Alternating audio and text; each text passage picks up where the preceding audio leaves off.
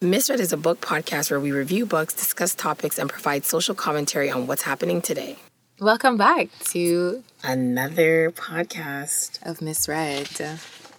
Today we are talking about white privilege, and somehow we're going to segue that into poetry. Yes. So, this should be interesting. Yes. Okay, so white privilege. That is a hot topic. A hot topic, which is interesting because I'm a woman in genders major. Yep. I graduated quite some time ago from University of Toronto, and being a woman in gender major, white privilege it's almost like a regular concept. It's just something that you talk about all the time. It's just embodied. It just lives. And I noticed that in the last few years, all of a sudden, this term that was so normal for me, and I just thought everyone kind of knew it existed, is actually like a quote unquote, like you said, like it's a hot topic. Yeah. And it's now something that we even talk about on social media, and there's like this, this big hoopla around white privilege. So I thought that it would be really great for us to read this article by Peggy McIntosh called Unpacking the Invisible Knapsack. Basically, what the article is about is her having a moment to realize that as a white woman, she has advantages and certain privileges that, her black counterparts, female friends, or even males don't have. What I liked about what she said was that it came from her, researching and studying about feminism, I guess, in a way, and male dominance. Yes. And, men not noticing where they have advantages. Yeah. And it made her stop and think, wait a second. Am I aware of the advantages that I have as a white woman? Yeah. So I like that, and I thought that was honest of her. Yeah. I liked when she said, I realized I had been taught about racism as something that puts others at a disadvantage, but had been taught not to see one of its corollary aspects, white privilege, which puts me at an advantage. That's so interesting. So I know that you're at a disadvantage, but I don't see myself as an advantage. And she also says, I did not see myself as a racist because I was taught to recognize racism only in individual acts of meanness by members of my group, never in invisible systems conferring unsought racial dominance on my group from birth. Yes. And it touches on even when she came about this train of thoughts about, she went about it from the feminism perspective and understanding that some men are unconscious about it. Yeah. They are aware that that they have some type of advantage. Yeah. They're aware that some women don't have all the rights, but they continue their lives unconsciously being aware that they are contributing to that, to some women being at a disadvantage. And to bring it back to race, that's when she said she looked within herself and she did her own research and realized that she was also part of the problem when it comes to racial divide. And it's important what you're saying, because racism doesn't have to be obvious. And we tend to mark it as that. Yeah. It doesn't have to be obvious. Racism is actually embedded in day-to-day life, the way we see, view, act, speak, everything. So I definitely like that. So basically in the article, she goes on to, I think she lists 1 to 50. 50 examples. 50 examples of white privilege. Yes. And I know me and you highlighted a few of our favorites. Yes. So I don't know, do you want to start with some of the ones that you liked? Yeah, I'll go with, first of all, I commend her for this. Yeah. Like, she really did an internal work, and I appreciate her really looking, doing an introspect and seeing how and where her privilege lays, and how in comparison to others, she's able to do a lot of things without even thinking about it. Exactly. Whereas others from like Black people or any minority may have to think twice about doing something. Yeah. The first one that comes to mind, I actually experienced it here when I went to Holt Renfrew. Number 5 on her list says, I can go shopping alone most of the time, pretty well assured that I will not be followed or harassed.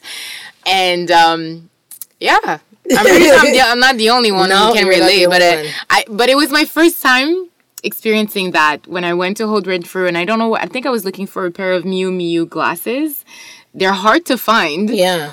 So I go to Hold Renfrew to find this pair of frames, and this man, really not subtle, was just like walking behind me. Like, not even like 5 feet away. Like, this guy was like behind me. And it made me feel so uncomfortable. Yeah. It made me feel like, okay, I'm really out of place. I should leave. But I really needed glasses. Yeah. I was there to buy glasses, but because of the experience. Because of that experience. And I'm pretty sure, like, in her life, when she goes on and on about her day, she doesn't think about any of this. Which, okay, before I dive into some of the ones I like and before we continue, I want to say this. White privilege, I think the problem that a lot of people have with it, a lot of white people have with recognizing white privilege, is that white privilege are actual things that shouldn't even be privileges. It's normal. Mm-hmm. Yeah, that's what she says. That's what she says in here. And that's what I like. Because I think when people think of white privilege, they think of this over-the-top advantage of, no. We're talking about normalcy. Mm-hmm. Things that should be just normal for everybody and actually shouldn't be seen as a privilege aren't given to anyone, and that's what makes it a privilege. So for white people that get offended when they hear white privilege, no, it's literally what she says. It's unveiling and, unpacking a knapsack of just normal things that happen in your day-to-day life that you don't have to think about. It doesn't have to be a big scale, quote unquote, advantage over someone. It's literally in the smallest things.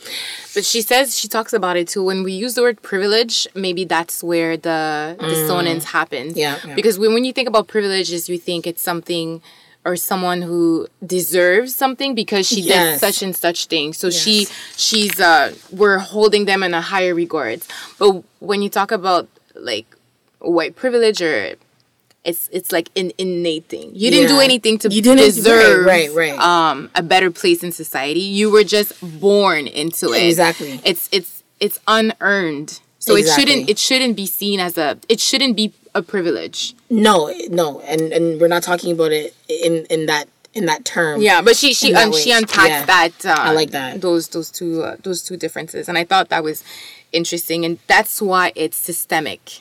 100%. Because you didn't do anything to deserve it. You didn't save the world. You didn't do nothing, but you're just born into it. So it's systemic. That's why it's so hard for them to differentiate when it happens. I would say number 7 I liked. When I'm told about our national heritage or about civilization, I'm shown that people of my color made it what it is. Yeah. Number 15, I liked. And number 15 actually connected with number 25, so I'll say them both. She says, I don't have to educate my children to be aware of systematic racism for their own daily physical protection. And then 25 is, if a traffic cop pulls me over or if the IRS audits my tax return, I can be sure I haven't been singled out because of my race. Those two literally tie into each other because it's a sad truth that, Black people, we do have to talk to our children about how to move in day-to-day life because it can literally infringe on their existence. And it also ties to number 14 where she says, I can arrange to protect my children most of the time from people who might not like them. Yes. And the tragedy in all this is you actually cannot protect your children once they're out the house. You can have a conversation with them. You can tell them how to, you're going to raise them to behave a certain way. But regardless, and she also talks about in an article when she talks about merit, regardless of how perfect you are, perfect vocabulary, eloquent, elegant, regardless of all these things that you do so that people can look at you in a good way and not be scared of you, it doesn't matter. If you're going to be discriminated against, it's not because of your good grades. It's not because you're a doctor. It's not because you did very well for yourself. So you ride, you drive a Mercedes. No, it's like you drive a Mercedes, but you're Black. Something must be wrong with that picture. Let me pull you over. Yeah, And I love what you're saying because number 20 kind of.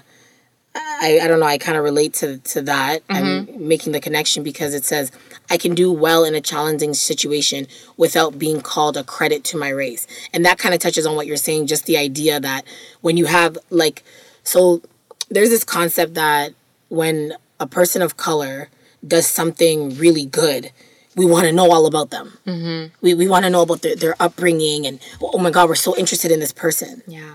You know what I mean? It's you're Black and you did this amazing thing. We want to know all about you. Contrary is when white people do something bad, we want to know all about them.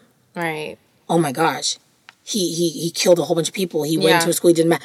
Oh, and now I got to know all about him because that's not normal. Yeah. But where did he come from? He must have a mental illness. Like, literally the way that we view, you know what I mean, like races and how we view different cultures ties into when one culture does something good, our interest level goes up. Yeah. And when one culture does something bad, our interest level goes up because naturally what we expect from them. Yeah.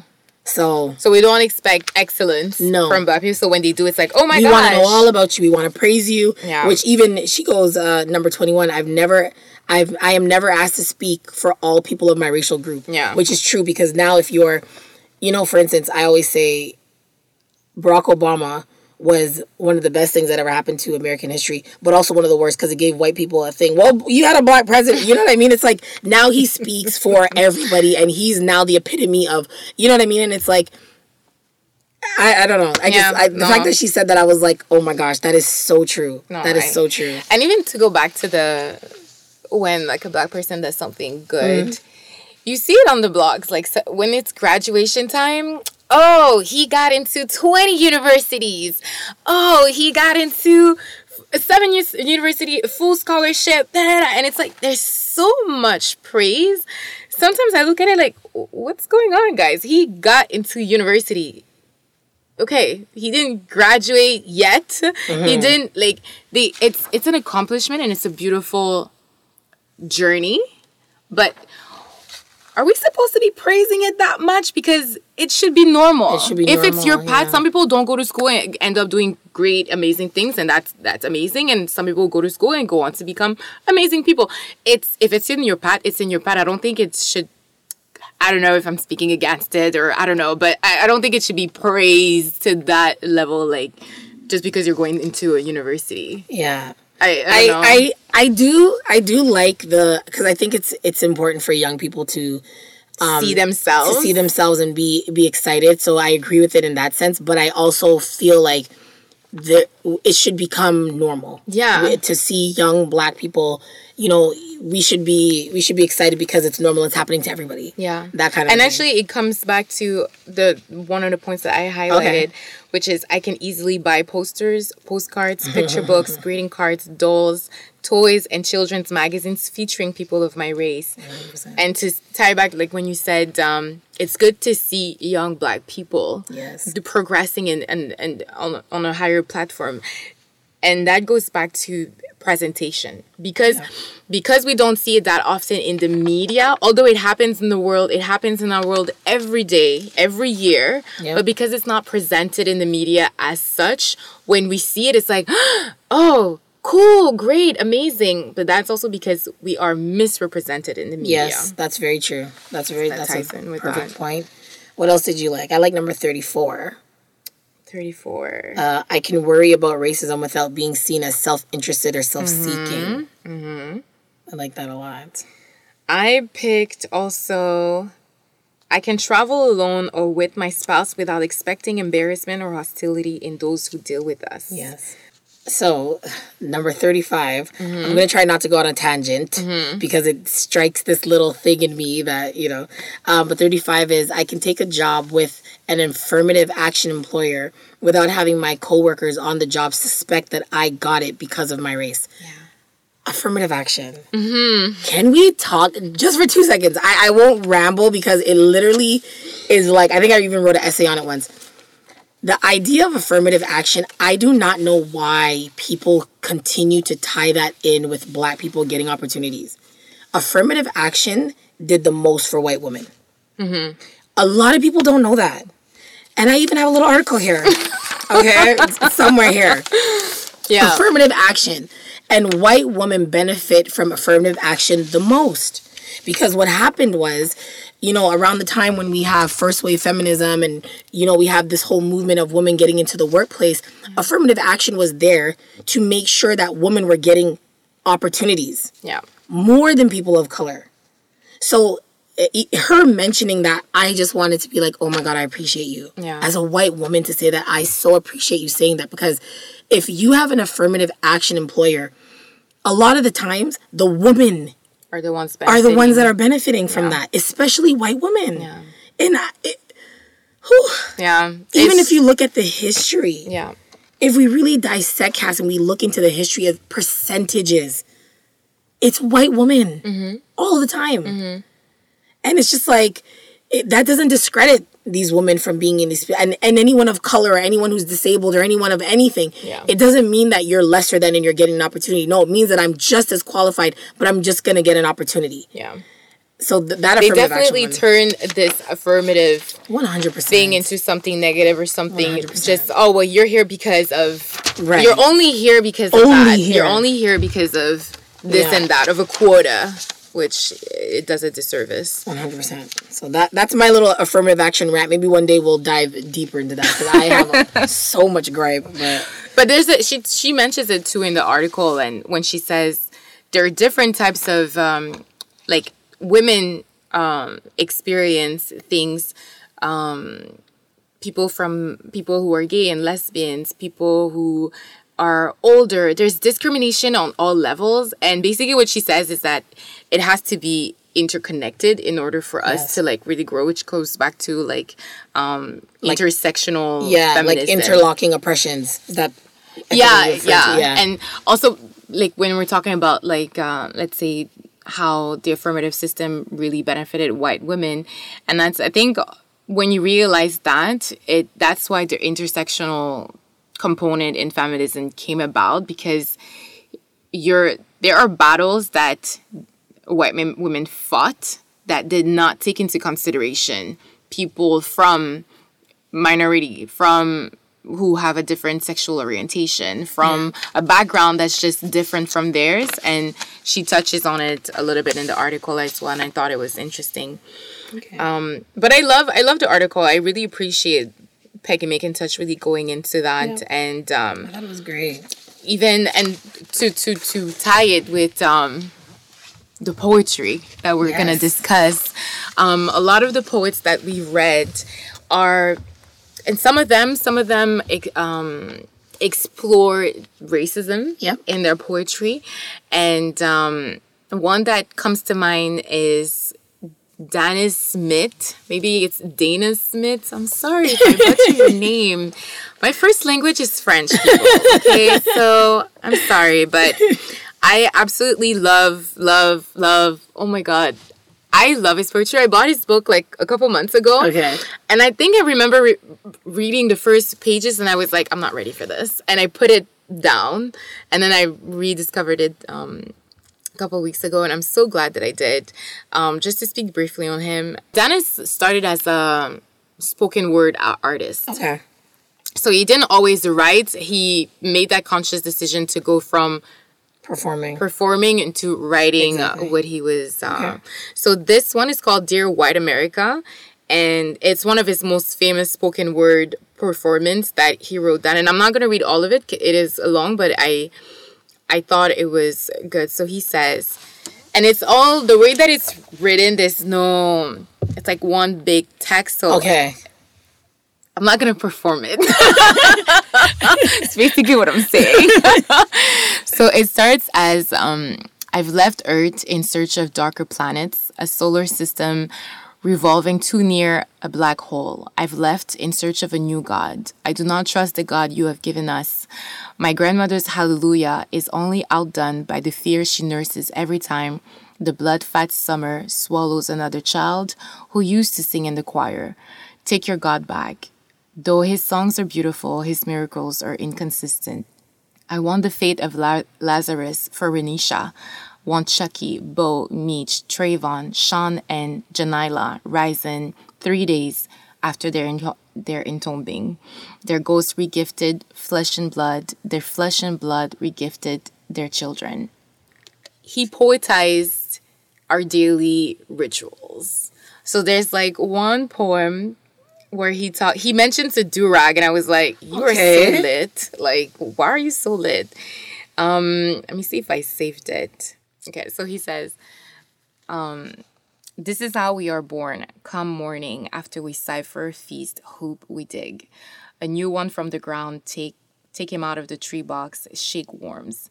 From his braids, sometimes they'll sing a trap god hymn, what a first bread. Sometimes it's their eyes who lead, scanning for bone flesh men in blue. We say, congrats, you're a boy again. We give him a durag, a bowl, a second chance. We send him off to wander for a day or ever. Let him pick his new name. That boy was Trayvon, now called Rain King. That main Sean named himself I Do, I Do. Oh, the imagination of a new reborn boy. But most of us settle on alive. Wow. So that talks about, obviously, a little bit about police brutality. Yeah. Violence against Black bodies. And I love how he's like, we welcome him back. Yeah. You know, like, regardless of where he came from, we don't just put him to the side. No. We welcome him back and we sing a trap god hymn. And I it's so relevant, right? Because trap music is so in right now. And he poetized like our daily occurrences that we do. Speaking of modern poetry, I know that was something, you and I had a conversation about. And what is poetry now? Yeah. You know what I mean? You have a lot of, quote unquote poets or poems that it's a matter of, is it really poetry or is it just... Is it prose? Is it text? Is it Instagram like captions? What is it? And it's like Rupi Kaur. Yeah. Milk and Honey. I thought it was great. But a lot of stuff that I liked, I would circle, and I even have a note that says poetry or good advice. Like, you know what I mean? Like, so she has this one called, I think it's Two Fathers with Daughters. Every time you tell your daughter, you yell at her out of love. You teach her to confuse anger with kindness, which seems like a good idea until she grows up and to trust men who hurt her because they look so much like you. I think that's beautiful. Yeah. I think it's good advice. Yeah. You know what I mean?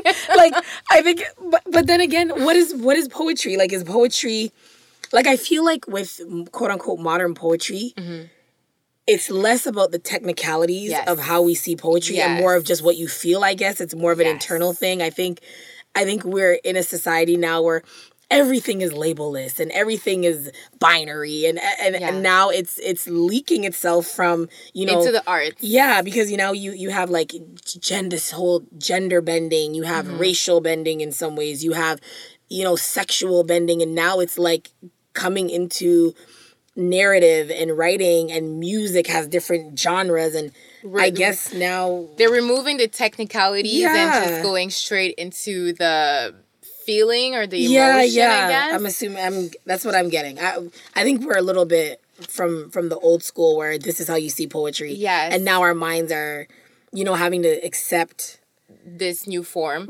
Right. And I am not against it. No. Poetry can be, it could even be just one line. It's about the emotion brought forth, and it's also a play on words. It is. It's the imagination that you bring forth. The metaphors. The metaphors or the different forms that you use to bring about an image through your words in a short, whether it's one sentence or like a prose of, regardless, that's what it's about. And I read Milk and Honey, and I appreciate Rupi Kaur. Yeah. There's a few of them that I was like, this is good. But I kind of felt like, that's why I call it Instagram captions. It is great for an Instagram caption. Yeah. But I find that sometimes, although I commend her because she speaks a lot on abuse. Yeah. On violence, on depression, and also on healing and loving and all that stuff. So I can appreciate the themes that she explores, because all of us can relate in some way, shape, or form. But I find that there wasn't the play on words that I liked. There wasn't the vivid. Was it not deep enough? Maybe not enough. No, some of it's deep. What she talks about is deep, but it's like, it's as if I was to sit down with you and tell you about something that happened to me.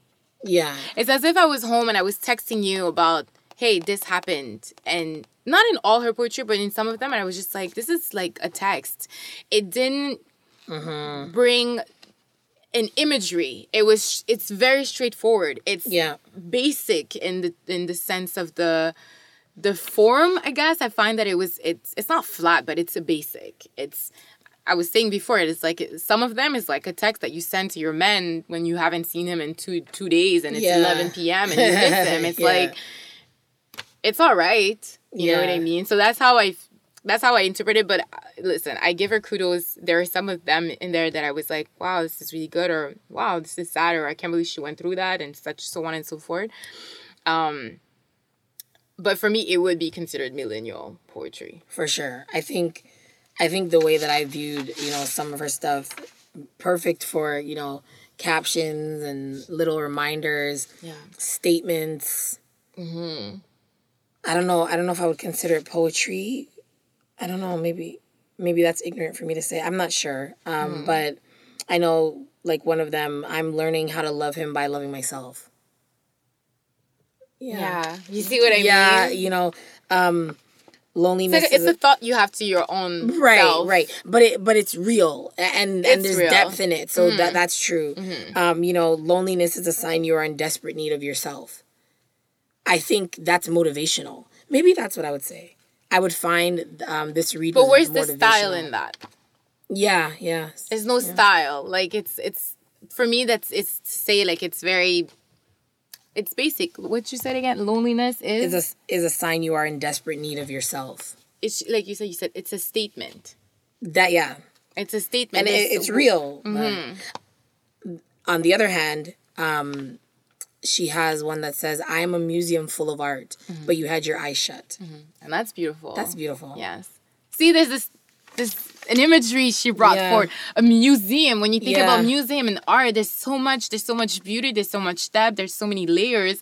I would love to get a poet's perspective on that, because I definitely don't, like, this is a conversation that we're having, and we want people to, our subscribers, like, let's talk about this, and maybe you can tell us something or give us a perspective that we're not touching on or that we don't see.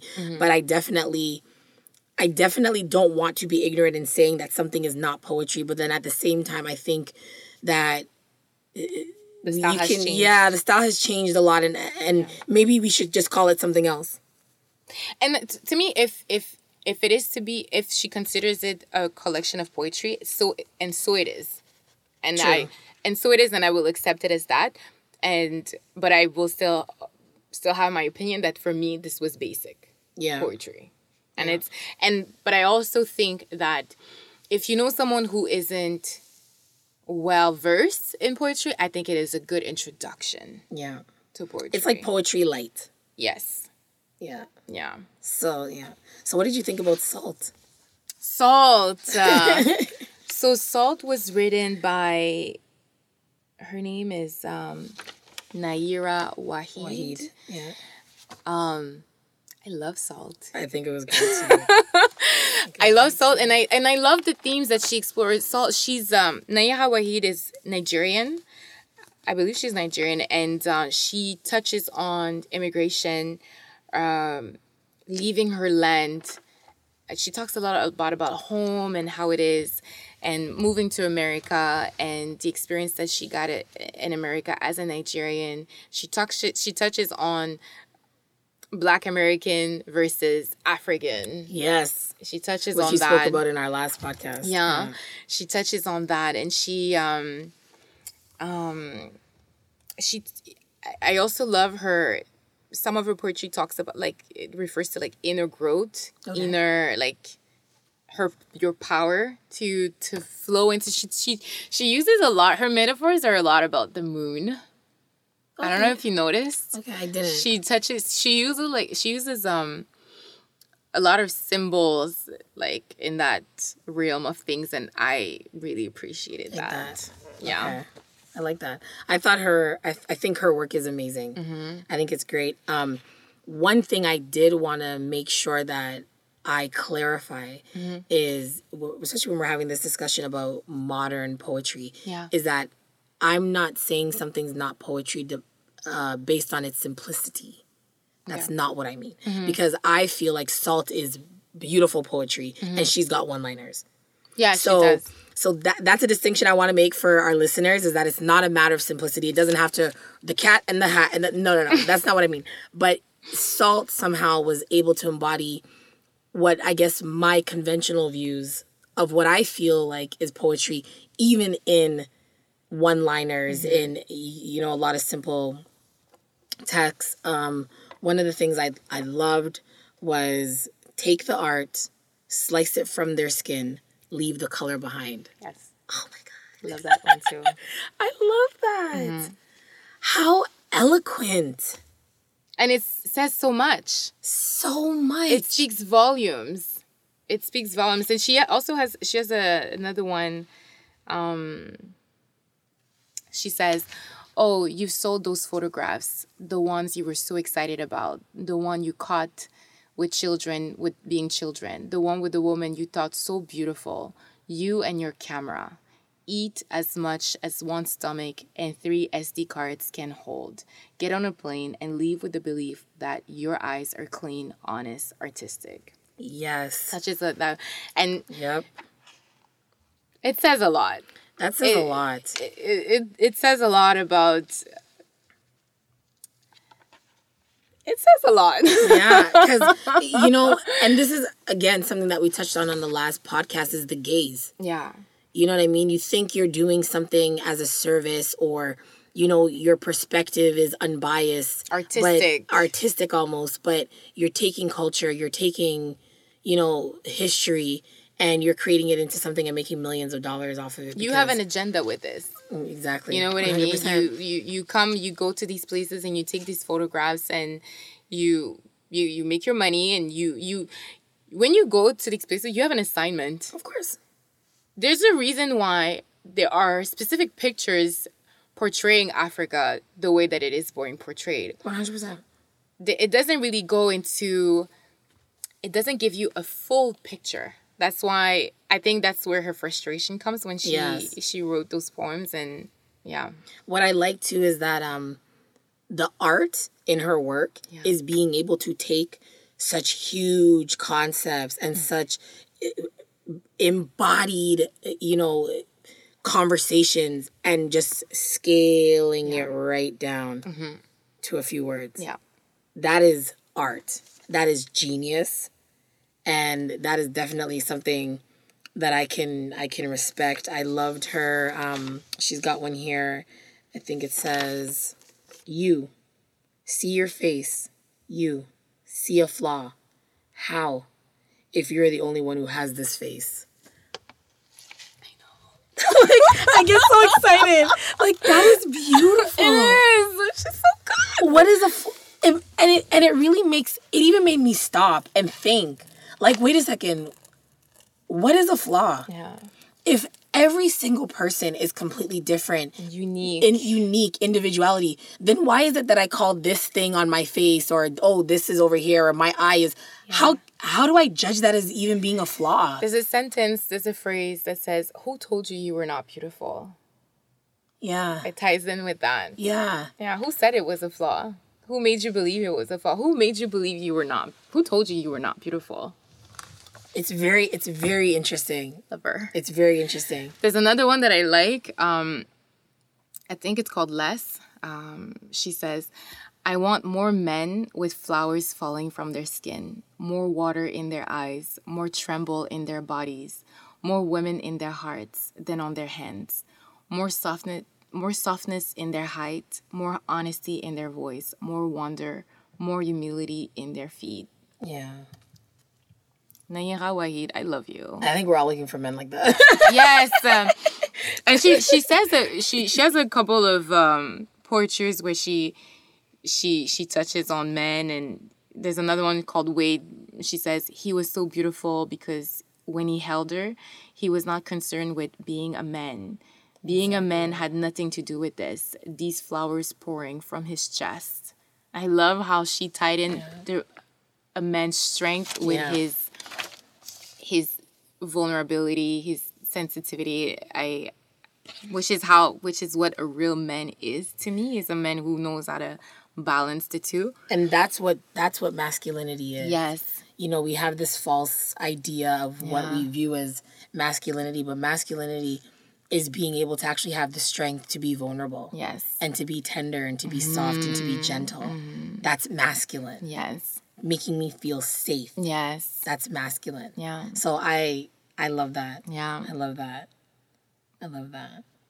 I love her work. She's And to touch on the African versus African American, Black American thing, she says African American women are easy, inferior.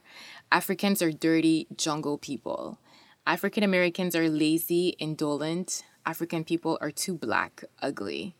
African Americans think they are better than us. Africans think they are better than us. It ties in a little bit with the last episode that we had where we touched on that.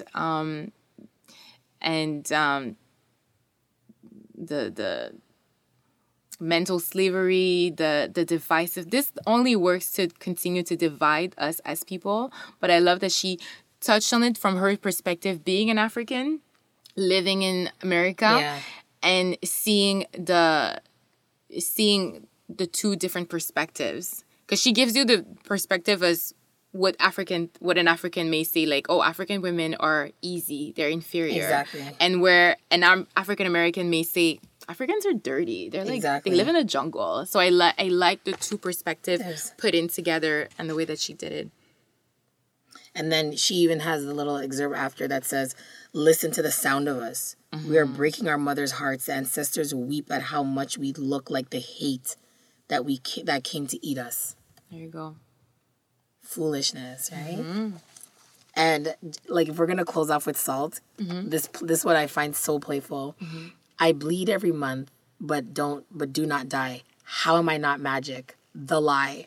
I love that. I love that. That was fun. Yes. That was fun and so real. Yeah. So I know you read Warsan Shear, and she's definitely. Girl. Let's talk about her. My heart is so full. I love her. Yes. I absolutely love her. Some of the notes I wrote were disturbing brilliance. And I don't know. She talks a lot about, you know, the narratives of Islam, and I can really appreciate that. From the beginning, the title alone in itself is beautiful. So the book is Teaching My Mother How to Give Birth. What do you think that means? It's a lot, right? It's a lot, because in the book she touches on a little bit about her mother. Yeah. You know, there's one where she talks about the first kiss she's had, and how that man turned out to be. She talks about her father. Yeah.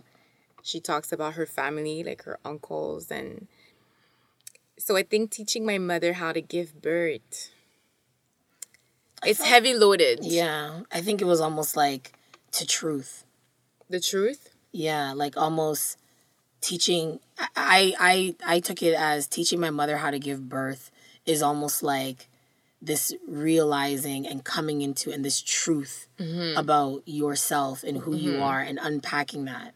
And it's like, you know, my mother, you gave birth to me, but as a strong woman, as a independent thinker, as a woman that, you know, is practicing her autonomy, it's like, my mother, who comes from a different generation, I need to teach you how to birth these things that are embodied in you, that are impacted in you, things that maybe you don't even realize are affecting you. And now here's my way to do exactly what I'm giving you life. Like, that's how, oh my gosh. Chills everywhere. Oh, just love the first time I used to be on Tumblr a lot, maybe too much, and that's where I discovered her work. And she wrote a lot of poetry, and I was like, wow, she has a very distinctive voice. Her voice is a force. Yeah. Warsan gives you no exit. No. She is a force. She puts you in this little room with all these emotions that are true and vivid, and she's a force. I love her. So when I first discovered her, I looked for her. I looked for her work, and I bought the book. And I just came through it when I bought it, and the first one that I actually like read, it was In Love and in War. Okay. And she says, "To my daughter, I will say, when the men come, set yourself on fire." Yes. Child. I love that. Like, it's so good. And it means so many things. She says in love and in war. Yeah. So, but she talks a lot about wars and in her book and her experience as a refugee. And we all know what war brings, the ugliness and the violence that it brings. And in this one, it's like she says, it's two ways. Take your own destiny, or they will take it from you. They will decide what they do with your life. Yeah. So take it upon yourself and set yourself on fire, because anyways, there's nothing good comes out of it. Right. So die in dignity. Yeah. Or it could say, set yourself on fire. No, I think that's actually like the only interpretation I got from it. Yeah. Die. And it's crazy because rarely will we say that setting yourself on fire was dying with dignity, but when you know what's to come, it's true. It may be better. So I think that's one of her poems that made me like, this is it. She's one of my faves. And did you know that she I told you about it. Like a lot of the Lemonade film is some of the poetry that she touches, that Beyonce says before going into the music video. Okay. Is from War's and Cheer. They work together. I didn't know that, but that makes sense because that poetry it's beautiful. Yeah. I just lastly have to touch on The Kitchen. Yes. I have to go into that. Yes. So The Kitchen is a beautiful poem, and I'll read it and then I'll kind of unpack it a little bit. So half a papaya and a palm full of sesame oil. Lately, your husband's mind has been elsewhere. So what I did was, I thought it was interesting, the foods that she was talking about. So I started to look them up and see what connections. Mm-hmm. Girl, when I looked up papaya and sesame oil, it's almost like a herbal way, or I don't know where it was used. I think maybe back in parts of Africa for abortions, to get rid of pregnancies. So when she says half a papaya and a palm full of sesame oil, lately your husband's mind has been elsewhere. Wow. Does he have this woman pregnant? Mm-hmm. Does he now I'm thinking that. Mm-hmm. She goes to say, honey dates goat's milk. You want to quiet the bloating of salt. So honey dates and goat's milk is known as an increase for sexual stamina. Okay. So you want to quiet the bloating of salt. Coconut and ghee butter. He kisses the back of your neck at the stove. So this one has anti-infectious properties. Mm. So when people mix the two, like it's known for having anti-infectious properties in it. So now we see him moving from his mind wandering to her, to now he's physically touching her. And she talks about anti-infectious, there's that. Mm-hmm. Then cayenne and roasted pine nuts. So I wrote here, it's for, actually, let me finish. So cayenne and roasted pine nuts, you offer him the hollow of your throat. So this is known as irritant for throat and runs for the energy of woman. Mm-hmm. Okay? Mm-hmm. Saffron and rosemary, you don't ask him her name, antidepressant. And is also associated with cognitive performance. Wow. Associated with your memory. Yeah. Then she goes on to vine leaves and olives. You let him lift you by the waist. Weight loss. Yeah. Cinnamon and tamarind. Lay you down on the kitchen counter. It benefits your body in different ways. Almonds soaked in rose water. Your husband is hungry. Okay. Took me a while to make a connection. I might be reaching here, but everyone stay with me. Mm-hmm. And if anyone's listening and they're listening to this thing, they know more, or maybe please, I would love to hear more. almonds soaked in rose water, your husband is hungry. So what I read was in ancient Egypt and India, that was kind of like a big thing, having roasted almonds and rose water. But there's this feast called the Feast of Akbar's Son. And he was the third Mughal empire of India. And rose water was very heavily recognized there. And it was a feast. So basically, I think it was this feast. I don't know if it was a wedding feast. And what they did was around the castle or the emperor's home or whatever it was, they had water and they put rose petals in it. And then the next day, and it was like this big party, this big feast. And then the next day, the water had absorbed from the roses. Okay. Or something like that. So the biggest connection that I got with, almonds roasted and rose water was this historical Indian, I guess I don't want to say proverb, but this historical Indian part of history about Akbar's son and this feast. Yeah. And she goes in to say, your husband is hungry. Yeah. And then we have sweet mangoes and sugared lemon. He had forgotten the way that you taste. That's an aphrodisiac. Everyone knows that. It boosts your sex drive. And then another thing that I kind of connected was when she says sugared lemon, he had forgotten the way you taste. A lot of women use sugar as a way to remove hair from your vaginal areas. Right. So sugaring, you would add a little bit of lemon, a little bit of a little bit of sugar, a little bit of lemon, and then you heat it up, and then it's actually like a mechanism to remove hair from your vaginal. That's true. And then the last line is sourdough and cumin, but she cannot make him eat like you. And sourdough and cumin is known to be bitter yet tasty. Sour, bitter yet tasty. So that's how she's feeling. That's just me unpacking and unveiling. Yes. I don't know if I'm reaching. No, I don't know. I don't think you're reaching at all. But it was just like, because there was something about this. I'm like, I just don't feel like she would just mention these things just to mention these things. Yeah. So as I started Googling and researching, I started seeing connections, and I was like, oh my God, she is a genius. Yes. It just added another layer, another depth to the poem. So I think that's a good note to wrap on. No, she's very good. She's if you don't know her, definitely Google her. Her, Wasam Cheer, Dennis Smith, and